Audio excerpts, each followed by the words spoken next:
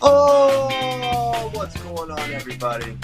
Welcome to episode 678 of Flow Wrestling Radio Live. I'm your host, Christian Piles, back in full effect. Ben Funky Askren is on the horn. He's in Wisconsin. The boys are in the studio in Austin. I'm still in Tokyo. I've been removed from the streets. I'm not there anymore. I made it back into the hotel room after being apprehended by the local and friendly police department. And we've had I think it's been our, maybe not the best day because Tamira won yesterday, but it's up there. It was a really fun, exciting day. Curious to check in with you guys and what your thoughts are. I have many of them.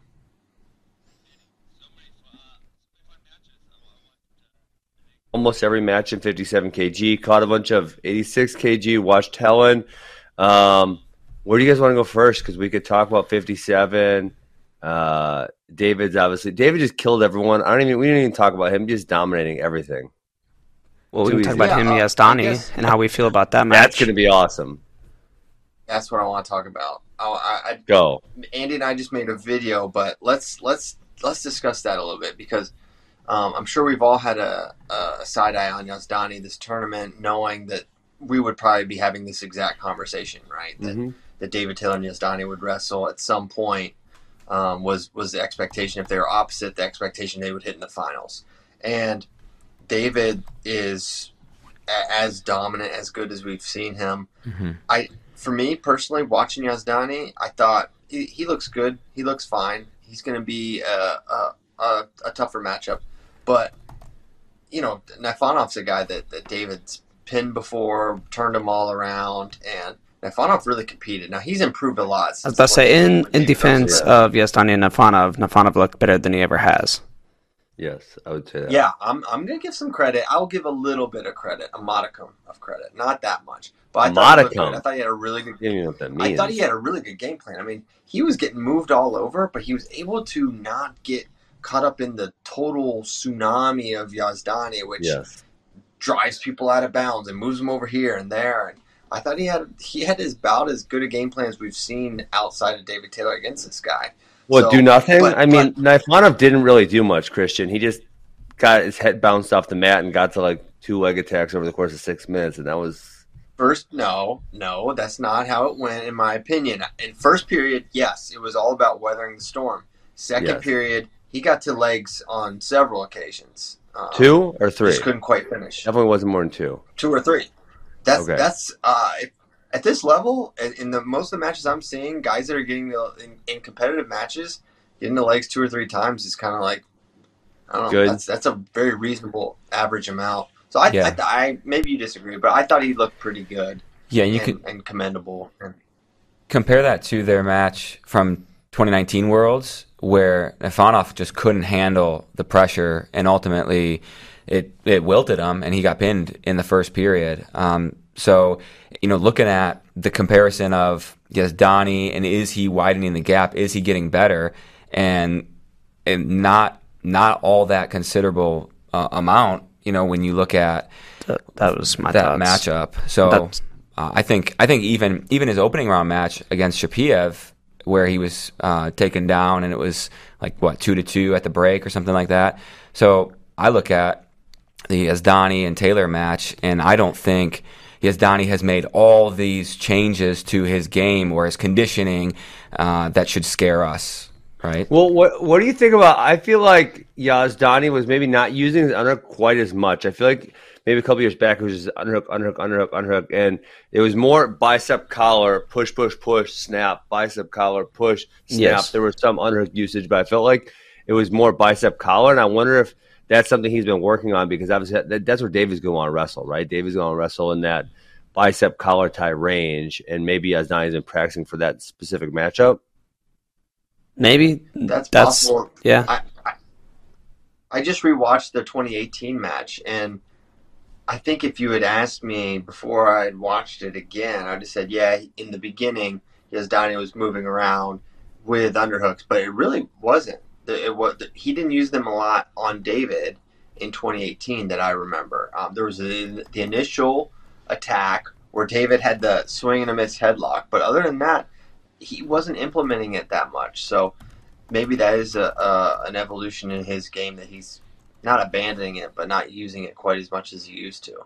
But I guess all I'm saying is I feel more confident than ever going into this match, right? Because going into the 2018 Worlds match, I wasn't sure. I thought David probably, but I was like, man, he was so close to getting cautioned out. All Yazdani, in my mind, it's like all Yazdani had to do was not completely gas out, and he would have won in 17. And then David just proved he wears this guy out. So I'm as confident as any match, and I think David's going to win, and it may be his most dominant performance. Yeah, so when Yazdani got a takedown on Nafanov with like a minute and a half left in the match, he got into like quad pod, and it almost looked like Nafanov kind of just went down from quad pod, I think is what it was. And I was like, okay, this is where Taylor starts, or excuse me, Yazdani is going to pour it on. This is where he's going to kick it up and start feeling it. And Nafanov came back from a blood time, and he kind of kicked it up a notch. And I was like, oh, no, never mind. This is kind of where Nafanov's hanging in there. So I'm very confident in David Taylor going into this match. Yeah. I'm also confident in Nafanov, but no, that's it. I'm impressed with both Yazdani and David. I'm leaning David. This is who I picked before the show or before the Olympics. Man, but these guys are, it's wild because if we go to 57, those matches from round one are all so competitive. At 86, it's not the case. I mean, you guys are talking about this one being, but it was 7-1. And, his first match was 6-0. David's got 3 techs.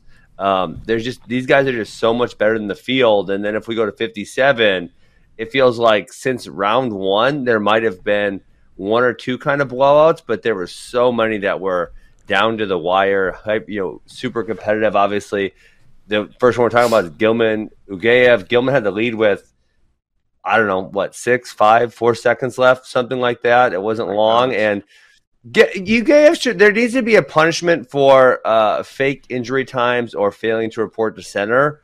There really should be, because he did that. Sanayev did that a couple times. That should be something. I don't know what we're going to do. Is it a penalty point? I've only seen one time where they cautioned somebody for it just being atrocious. But no, for the most part, you can do whatever. And as much time as you want. There's not even a time limit. There's blood time, but there's no injury time. Well, they don't even start injury time, JD. They let them sit there a little bit. Because there is no injury time. Think about it. They wonder, okay, I'm ready to go. Yeah. Get your ass back to the center. This is crap. In Sanayev's match with Takahashi, he took entry time, and they came out, and they taped up his knee, and he basically let them tape it up a bit, and then took it off and went back to the center. Yeah. How about that one where he totally grabbed that dude's singlet and he didn't get that called was Takahashi. Yes, Takahashi got screwed. That was absurd. This was crazy. So here, what happened was they called the step out. And they challenged it. Hold on. They challenged this. They called the step out. They challenged it because they wanted the singlet grab. Japan did. So they go and they look at it and they say, yeah, he grabbed the singlet. 1 point penalty. But that nullified the step out. So it went from 4-4 to 4-4. No difference. I was wondering what happened because we obviously didn't have sound. And they got their challenge back. But for a second, they put 5-4 up on the board, and then they took it away 4-4. But they still had a challenge, so I was confused. Well, and they ran an ad during that, so we didn't get to see what was going on. The running of the ads it's infuriating because they ran. I don't know about you guys. I got an ad when Gilman got the takedown and went to go up 5-4, and Ugaev sits on the ground for a second. Ad runs, and then now he's in on Gilman's legs. I'm like, oh my god, it was so annoying. Tirapelli said the same thing. He had the same experience in that moment. So frustrating. That's the thing. But I guess while we're talking about 57, let's just talk about Heartbreak City. Man, I thought Gilman did actually wrestle a fantastic match. Probably the exact kind of match you have to wrestle to beat Ugaev. He had really solid game plan for the attacks he was going to take, how he's going to approach the finish. But I saw some. I was sort of surprised about this, but I've seen enough, and maybe even from Ben Askren, wanting some extra points on the edge for Gilman on that exchange in the first. How is it I not? He may have took one step out, and when I watched the replay, Gilman's foot is like in, and then he kind of like leans, goes knee over toe, and goes right into a roll. Why do you think that was only one? I mean, we've seen out of bounds scenarios when they go 25 feet out of bounds, right? So Gilman was that anymore. Since when? We watched it 2 months ago. I mean, okay, I have not seen it at the Olympics. That's fair. But I also haven't seen a rule change or a rule emphasis. I have not seen that. I definitely saw things go way farther off the mat 2 weeks ago at Fargo. So, I mean, Gilman is maybe one step. If we rewatch the sequence, it's one step. Literally one step, and he's going into his roll. Worst case, it probably could have been a 2-point. If they don't want to give him the 4, it could have been a 2-point takedown. But, man, watch it again. It's one step. It's one step. His knee hits down, and he goes into it. Very little surprises me anymore about international officiating.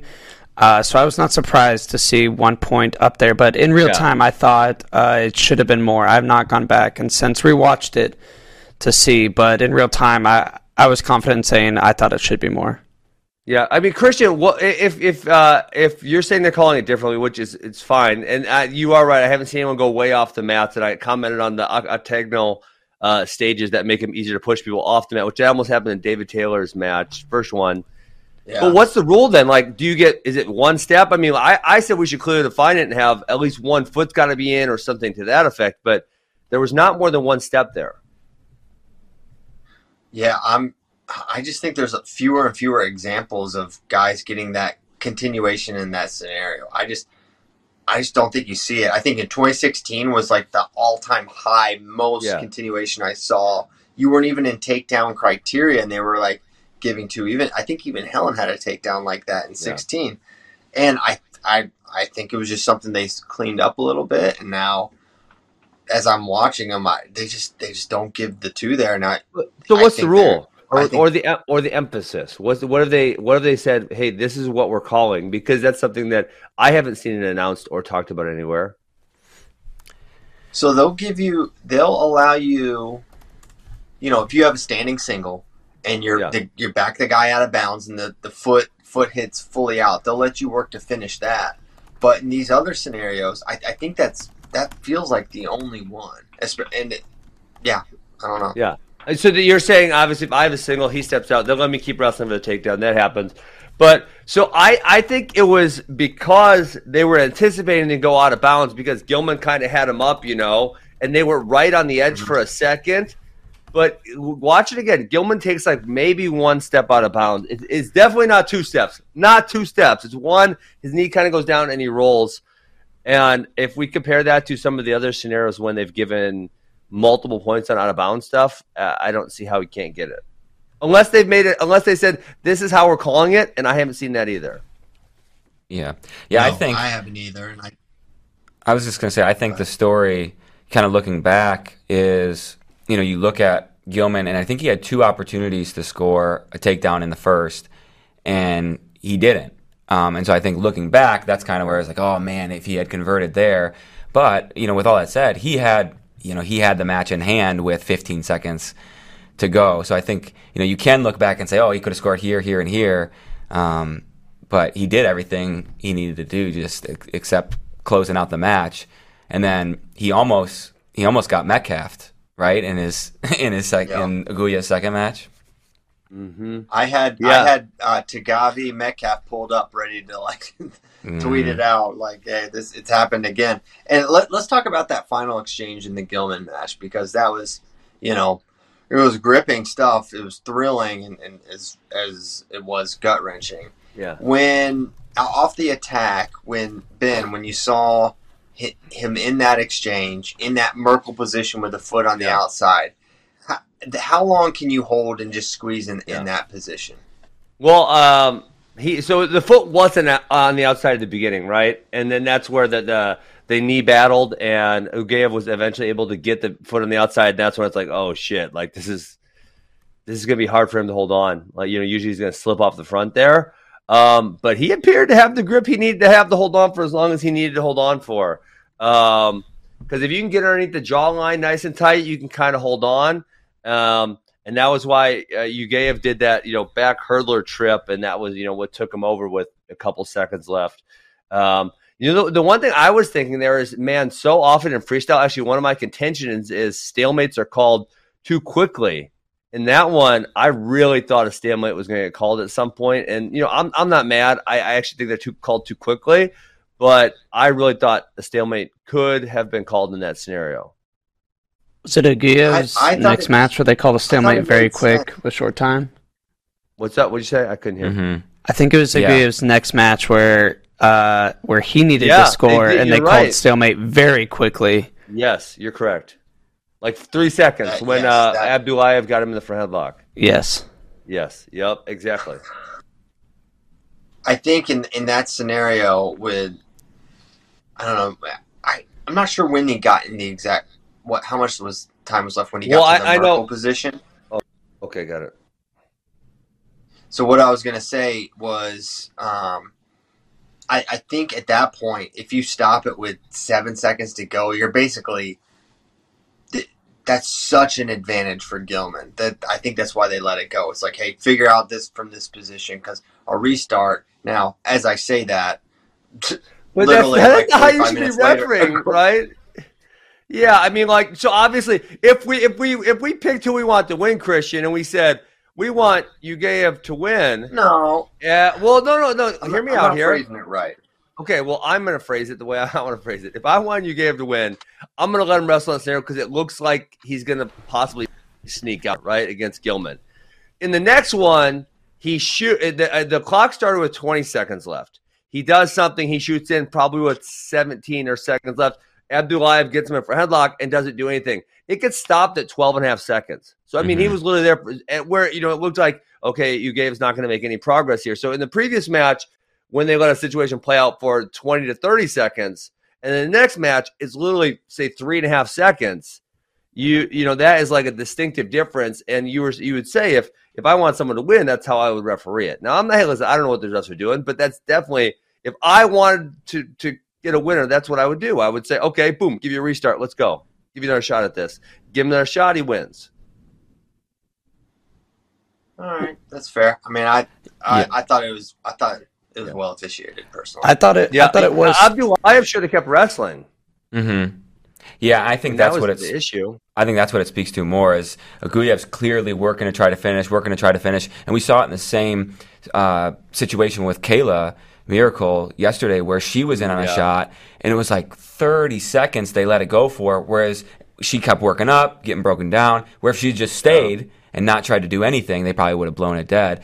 And so I don't think the officiating's been terrible so far. We certainly haven't seen another official hold down points, which is good so far. But I don't think it's been too bad. There's just been little things here and there where it's like, that's a little bit weird. Well, on a general scale, I like when they let wrestlers wrestle through those positions at the end of the match instead of calling an absurdly quick stalemate unless it is obvious both wrestlers have submitted the position and are not moving. In the Gilman-Ugaev situation, it was clear that Ugaev was trying to work through it, and in Kayla's match, she was trying to work through it. But more than that, I wish it was called consistently. Like it didn't seem like it was absurdly quick in the second Ugaev match that they called a stalemate. And it was not quite to the point yet where you literally see both wrestlers just like, we're done here. Yeah. And Abdulayev, man, he was so gassed out when he got that takedown. I thought, Ugaev just kind of fell down on that last takedown. I thought that one's over, and obviously that would have spelled the end for Gilman, unfortunately. So it's good that Ugaev won. Like, that's why Ugaev and Russia as a whole is the best. They have these things in their back pocket. Yugev was so incredibly gassed. He knew, So gassed. I'm not going to be able to blast through this guy on a double. You know what I'm going to do? An inside trip that takes little to no effort except for hopping in and perfectly tripping right behind him, and no effort on a finish, because he knows that and he can do it. He looks so good in that. Some of it, his semi was great. His go behinds are ridiculous. I think he's gonna win. Oh, although man, Kumar Sanayev match was insane. That was awesome. Maybe the match of the tournament. I don't know. Kumar, it's up there for me. Kumar's huge. For How big? Yeah, 57. I was just gonna say, how Yes. big does Kumar look for 57? Oh my God. We looked on the watch party. He's gonna have a tough night tonight. We looked on the watch party at a picture of him next to Bajrang, and they're like the same size. Oh, it's so crazy. Yeah, there can only be one. So Helen's match, how do you guys feel? I mean, it's pretty rare where someone gets put on the shot clock twice in a row. And then obviously at the end, they ended up putting the Japanese girl on the shot clock, where they could have potentially went Japan, USA, Japan, and the same result would have happened. I just feel like it's rare. I didn't feel like it was unwarranted. I wish it would happen more frequently, where if one person was actually not doing the action, they put the same person on twice. But I didn't feel like Helen was that inactive where she deserved it twice in a row. I mean, she got pushed all over the mat in the first period. Her ball was to the center for like a handful of seconds, I feel like. Now, she did a great job of circling on the edge, not getting pushed out, but the whole time Kawhi was moving forward, which you can say, yeah, that's not attacking, but Helen didn't take a shot either. And we know that's how it's officiated. We know if you control center and no points are being scored, the person who's controlling center is going to get the advantage. I had no problem with it. I thought it was a very pro Helen whistle. I mean, she got. Did you see? There were two stalemate stoppages with Helen in the zone. She was standing in the zone, and they literally stopped it and brought him back to center. Like she is literally a foot from being out of bounds and giving up a sit, and they brought him back to center, and they did that twice. And they had her. There was another instance in the second period. I'm really surprised that there's. I don't think it's controversial, but there's some level of like, people just being a little upset with how it's officiated. I thought it was here's what I'm saying. Yeah, Christian, I'm just saying if you guys had a percent, Flo should have a percentage on this. Is how many times does the 30 seconds go one person then the other person, right? As opposed to how many times is it the same.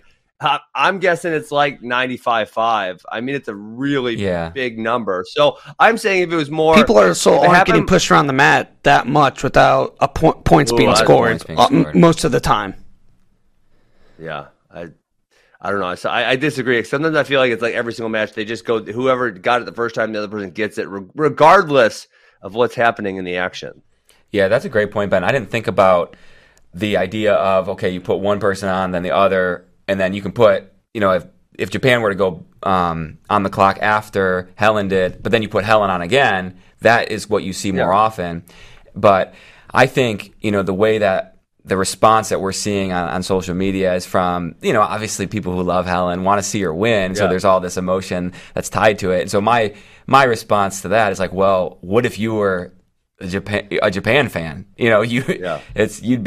You'd be screaming at the TV like, hey, she's backing up, she's fleeing, caution and one. If it were the other way around, we'd be perfectly fine with how things were called. And I don't mean to, sound like I don't like Helen or want her to win, but just trying to be objective. I don't hate it. I'm just saying I feel like because of the way it's almost always called, and this is where, I said this with the out of bounds with Gilman too. It's like, give us more concrete answers on how things are going to be called, because I swear that's called 95%, 5%. Yeah, you're and right. The Gilman, I swear they give them a step out, at least one step on the edge more frequently. Christian, he might be working for the communists because he's telling me I'm wrong. No, it's Japan, so we're not communists. I'm messing with. I would say. when Andy and I were sitting there as the second period was materializing, we both said she's going on the clock again. Like it was not. It just seemed like very obvious that was going to happen. Let's talk about the match also. I know there's not. Unfortunately, there's not a lot to discuss because there were no real points scored.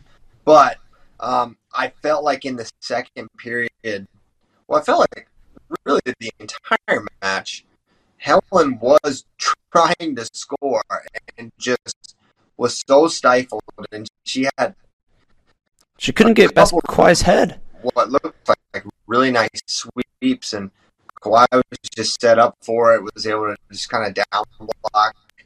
And then the second period, I really thought she would get to the... Uh-oh. Starting to lose you a little bit. Very choppy. I really thought she was going to get to a leg at some point, get to it one time, and it just never happened. And not for lack of, she wasn't like sitting and waiting to pick her spot. She was firing, but nothing. Oh no. Well, I'll just go. Anyways, because I've been having a hard time too. But go you tomorrow. Enjoy. Hey, that's a good time for me to go too, because I gotta run to camp. Christian, good talking to you. Have fun over there, and I'll see you guys tomorrow. Cool. Yeah, sounds good. Oh, he froze. He's done. All right, see ya. Nope, he's out. All right, just our show now. Yeah. Do whatever the hell we want now. We're the captains now. Look at us. Yeah. We're the captains now. Yeah. I thought the match was officiated fine. To Ben's point, yes, it normally goes one person then the other, but I thought I had no problem with it being like this. Yeah. But I think we do need to talk about how good Helen looked in her first two matches. No, she looked great. And how much of an improvement that was and what that speaks to, for her. Yeah. She literally just was like on a revenge tour, her first two matches. And, I had my doubts kind of coming in with how she looked in her last competition at Olympic trials, but I think we saw as good of Helen as we've seen, and to go through everything that she's gone through since this quad, getting injured, dealing with that concussion, contemplating retirement, just to be as good as she is, and now she'll be wrestling for a medal. Yeah, and she'll be favored. In winning bronze is an accomplishment. Right, and she should win. Should be a tough go, but I really see her as the favorite, and whoever she meets in the bronze medal match, it'll be between Guinea and Mongolia, which Kawhi kind of handled both of those opponents. Look, Kawhi's won 4 straight championships. She won Rio 17, 18, 19. Like she's a legend. She's up, pound for pound up there. Right now. So what Helen was able to do is really, really amazing, and it kind of stinks that the loss takes away from how good she's looked. But I think, you said we kind of doubted her. I think really everybody, rightfully so, was like, I don't know how high should our expectations be coming off of Poland. But, now it looks like she's going to come away with Olympic bronze, and wish it could have been gold. But I think we can be pretty happy with bronze, and I think Helen will be pretty happy with it too. Where does that put? What does that make the team race look like? I know Japan is unsurprisingly in the lead after actually a first rough 2 days for them, kind of. Yeah, we for do their have, standards. I think we have the graphic. We can get that on the screen here for you. So Japan takes their first lead of the tournament after 4 days, 3.5. Look, we knew this coming in though. It was like it was a relay race, like a 4x100, where Japan had their slow runners first, but then they're the best in the world going on the final 2 second, third leg. So we needed to build our lead, yes, because we knew they were going to kind of chase us down, and we're already seeing that happen. But it's not out of the question for USA to come back and win. We have Sarah Hildebrandt and Jakara Winchester remaining, who they can score some points, and then also Helen can score 5 more points, and Kawai can score 5 more points. But Japan really has some hammers, and Yui Sasaki and Mokaida remaining.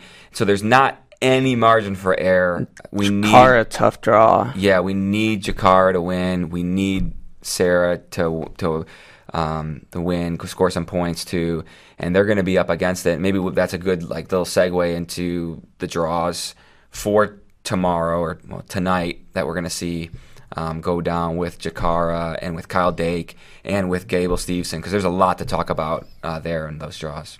Yeah, let's talk about Jakara's draw first. Yeah, let's give him something to talk about. And she did not get a favorable draw. She's going to have 2-time world bronze medalist Pang from China right off of the bat. Yeah, there's that bracket if you want to pull that up. Oh, excuse me, no. She'll have Pang in if she wins. If she wins, yeah. Yeah. She'll have another bronze medalist from Russia right off the bat. Yeah.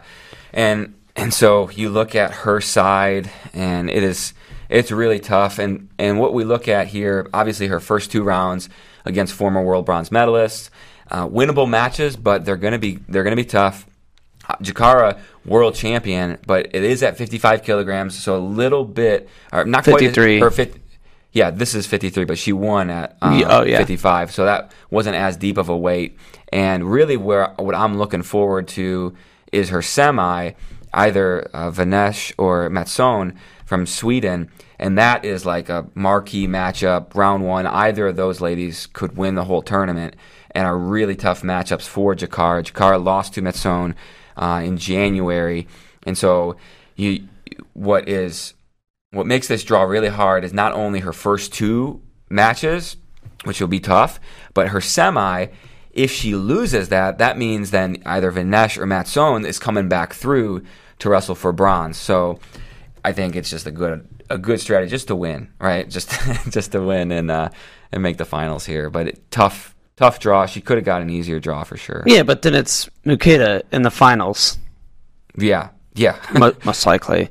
Yeah, and Mokaida kind of gets the easy draw on that other side there. Not a whole lot of depth, and you kind of expect her to walk her way through to the finals. And when we're talking team race, not a great sign for gaining ground on Japan. But we did see Dekoroye get pinned after she was up by a whole bunch. So these upsets can happen, and we'll see kind of how it all plays out at 53. And Mokaida isn't one of the untouchable Japanese women, or hasn't been in the past. She's taken silver a couple times, including 2019. So she, she's not one of these legends like Helen has ran into in 2016, and then this year. So it is possible. There's hope. But if Jakara even makes it to the final, or wins a medal, it's very impressive. Yes, she's got to work it out for her. She can do it, but it's like we're beginning to see how close the margins are at the Olympics, and realize with how great our wrestlers are with Gilman and Maroulis, going down. The world's still really good. So it's like we are reminded of that. But I think 74 and 125 draws are really interesting to talk about. Dake gets Hossein Khani from Iran first round, and then he'll get the winner of Kadzimagomedov and Garzon from Cuba in the quarters, and he's also on the same side as Chimizo. And then it would be him and Chimizo most likely in the semi. To be honest, this is kind of what we expected from 74. No real surprises. It's good. It's good for Dake. I mean, could have been a little bit better, I guess, but it's fine. It's Kyle Dake, Yeah. Yeah, I think a few interesting things that you look at. Hosen Kani had a really close match with Jordan Burroughs 2018. Hosen Kani's world bronze from 2016. So, game opponent. And then Kaji Magomedev is the only competitor in the field with a win over Sidakov. And that was back when he was representing Russia at 2017 Russian Nationals. So you can go to the preview, 74 kg preview. You can click on those matches. You can watch them. This was 4 years ago. Yeah, That was 4 years ago. Sidakov ever beating Burroughs. Pre-peak Sidakov. Right. Yeah. So I wouldn't put too much stock. Look into it, but don't put too much stock in that, or don't let that worry you too much. Yeah, and Sidakov sitting over there on the other side with just like wonderful draw. Yeah. Shouldn't really be in any matches that are in question. No. Yeah, his second match might be interesting, but kind of expect him to roll. And then Gable got his draw, and we're looking at Gable Akul round 2. Yeah, but with random draw and Gable randomly getting drawn in, to be honest, I don't hate Gable's draw at all. Zare and Geno on the other side, I like that. I like that a lot. And Yeah. give Gable Taha on his side to get those two on the other side. Oh, 100%. It could have been worse. He could have been drawn in with Zare and Akul on his side and going through. Could be worse. You could be Amir Desi. Yeah. Get Akul first round, then Gable if you win. Yeah, it could be way worse. So we knew he was going to have to go through Akul or Petrashvili or Zare, multiple, of those guys to win gold. And so it's like, all right, this is the task, and we're going to see where he's at. And I think the matchup with Akul is super interesting. I think they're both really athletic. They both kind of their strengths are reattacks, and so it'll be interesting to see who can get their own offense going. I don't see Akul scoring on reattacks against Gable. I don't think his speed is at the same level, but I guess we'll find out, right? Yeah, we've talked about it before where Geno might be a little bit better matchup because sometimes he tends to shoot a little bit more, and Gable's strong suit is reattacks and freaking heavy snaps are his main offense. But you feel good about Gable's draw. The Belarusian dude isn't too bad on in that bottom Gable's corner. That's probably who will make it out of the bottom quarter. Yeah, most likely. I think so. He's got wins over Kochianovitsky, who's a past world medalist. He beat Russia's kind of their first rep, who won Russian nationals back in like last Russian nationals in 2020. Sharipov. So Kremenkow is very, very solid. Lost to Petrashvili only like 12-9. So he should be the semifinal opponent. But whoever comes out of that Akul Gable quarter should be the favorite over. You know who got the worst draw was Kozyrev. Kozyrev with Deng very first round, then Petrashvili second round, and then probably Zare in the semifinals, and then most likely the winner of Gable and Taha. That's a great point. If Gable was in that's death bracket for Kozyrev. If that was where Gable was, I'd be like, oh gosh, this is terrible. But Kozyrev, Akul was a really bad matchup for Kozyrev, so I'm interested to see how he goes against guys like Deng and Petrashvili, because Kozyrev, he lost to Kirkflate at 2018 Cadet World, so he was a cadet just a couple years ago. Yeah, he's young. He's really young. This bracket as a whole is kind of the young guys versus the veterans who have been on the block for winning for a quad, and get on Taha but then Kozyrev, Zare, and Gable being the young bloods coming up. Right. So yeah, I don't know anything else. I mean, we could look at team scores for men's. It's really like there's five teams with points. I mean, we can talk about it real quickly. Yeah, we can mention it. Throw it up there. India with a finalist and someone going for bronze, and Iran and Russia in the same situation. So they all have 30, and then USA just with one finalist. So we could catch the top. We could, like, right now it's just like keeping pace with Russia. So we could keep pace with them through the first first day, and we should come out with a couple medals. How do you feel about Gilman coming back for bronze? Yeah, we didn't talk about that yet. Capable, but 2 really hard matches. We saw how good Abdullayev is. I think that's the bronze medal match. They equally pushed Uguev. Right. So it's like you see Gilman do that to Uguev, and you're like, wow, I feel really good about him coming back for bronze. And then you watch Abdullayev do that, and it's like, dang, is this Abdullayev pushing it, or is this Uguev? How much of that was Gilman pushing Uguev? How much is that Uguev not being, maybe us hyping him up, put him on a pedestal too much, or is it how much of that is Abdullayev being very good? And I think it's a little bit of a combination of all three.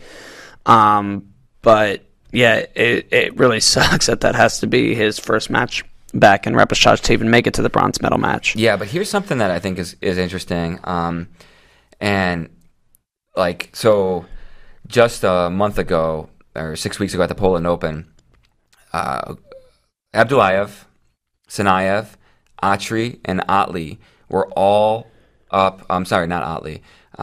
Kumar were all up at 61 kilograms. And so you look at that and you say, okay, is that something to do with how much they're cutting? They want to get, just absolutely how much they're cutting. They don't want to make 57. How much they're cutting. So Gilman getting him right off the bat, right, like first match again. We like the way that we feel about how Gilman handles it. Scratch day 2. It's still I think scratch. Yeah, day 2 scratch. So I feel good about that. Abdullayev, and they have similar styles in that they're not super dynamic wrestlers. Their offensive attacks are solid, but their pace is really what sets them apart. And so, I mean, I like Gilman to match anyone's pace. No, for sure. Gilman's not going to get tired worldwide. So I feel good. I feel good about Gilman, especially there are questions surrounding his injuries, how he was going to respond, and I think he looks the best he's ever looked. So I feel good about it, and a lot's on the line too. If he medals, he gets to go to Worlds. So yeah, doesn't have to wrestle Spencer, Soriano, Dayton. That's actually huge. And then if he can get a medal there, he doesn't have. He gets the winner of those for the next time. It's huge. It's the whole Kyle Dake, Jordan Barrows thing. I actually hadn't thought about that. That is huge. David Taylor secured a medal, so assuming he goes, he won't even have to wrestle anybody. Yep. What do you think? How do you feel about Ravi Uguev? Yeah, I think Ravi Kumar, and I keep coming back to this. I think he's gonna look so huge next to Uguev. Like we saw Uguev, he's like, man, he doesn't really have that much size or height.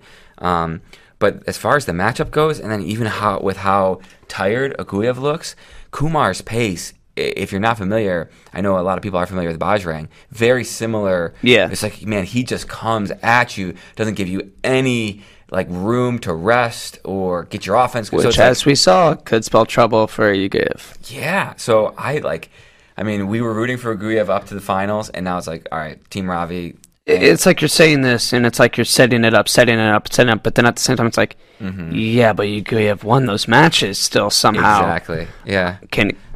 Can you do it again? You play with fire, you get burned sometimes. Yeah, and India's never had an Olympic gold medalist. Sushil Kumar was their first Olympic medalist, and then he won world gold, but never an Olympic gold. So Kumar's looking to be the first there. And I'm not sure if they have wrestled in the past. So they wrestled at 2019 Worlds, and Uguev won 6-4. So even there, really close match, and that was 2 years ago. So you like the way Kumar looks, and Uguev, man, he just leaves you with. So now, if you don't want to root for Russia and for Uguev, you don't have to, because Gilman's pulled back in. Yeah. So, and I don't want to. I'm not going to. Yeah. Yeah. All right. Anything else? I think we. Yeah, I don't know. Miles Mingo, he's pulled back in. Yeah. We can root for him now. Unfortunately, Micic is out. Is eliminated. He didn't look himself. I don't know if it was weight cut. He did take a shot to the head pretty early on a headbutt. Mhm. I don't know if that affected him, if it was combination or what. But he didn't look like normal Micic. Yeah, I heard. I read some comments that John Smith was roasting Micic on his weight cut on the broadcast. But I even heard him in some interviews leading up to the Olympics where that was his weight was one of the things he thought about when the Olympics was postponed. He's like, no, I have to hold this for another year. I have to hold this for a whole another year. And so it's like, it's a poll. And he's huge. And Takahashi is like, it's really good. So I don't know. It's maybe you look at him and say he's probably going up. Takahashi I already mentioned it, but I want to just say it again because he was my pick for silver, and now I'm pissed. But he got screwed in the quarterfinals, and then Ravi went and won, which is great. But that meant Takahashi was eliminated. Yeah. So. Yeah. Anything else? No. I think that'll probably do it. Let's wrap things up. Let's get some sleep. Yeah. We've been up in here for a long time. This is where we live now. Yep, this is pretty much where we live. And it's hilarious now because breakfast tacos should be arriving here. Breakfast tacos are here.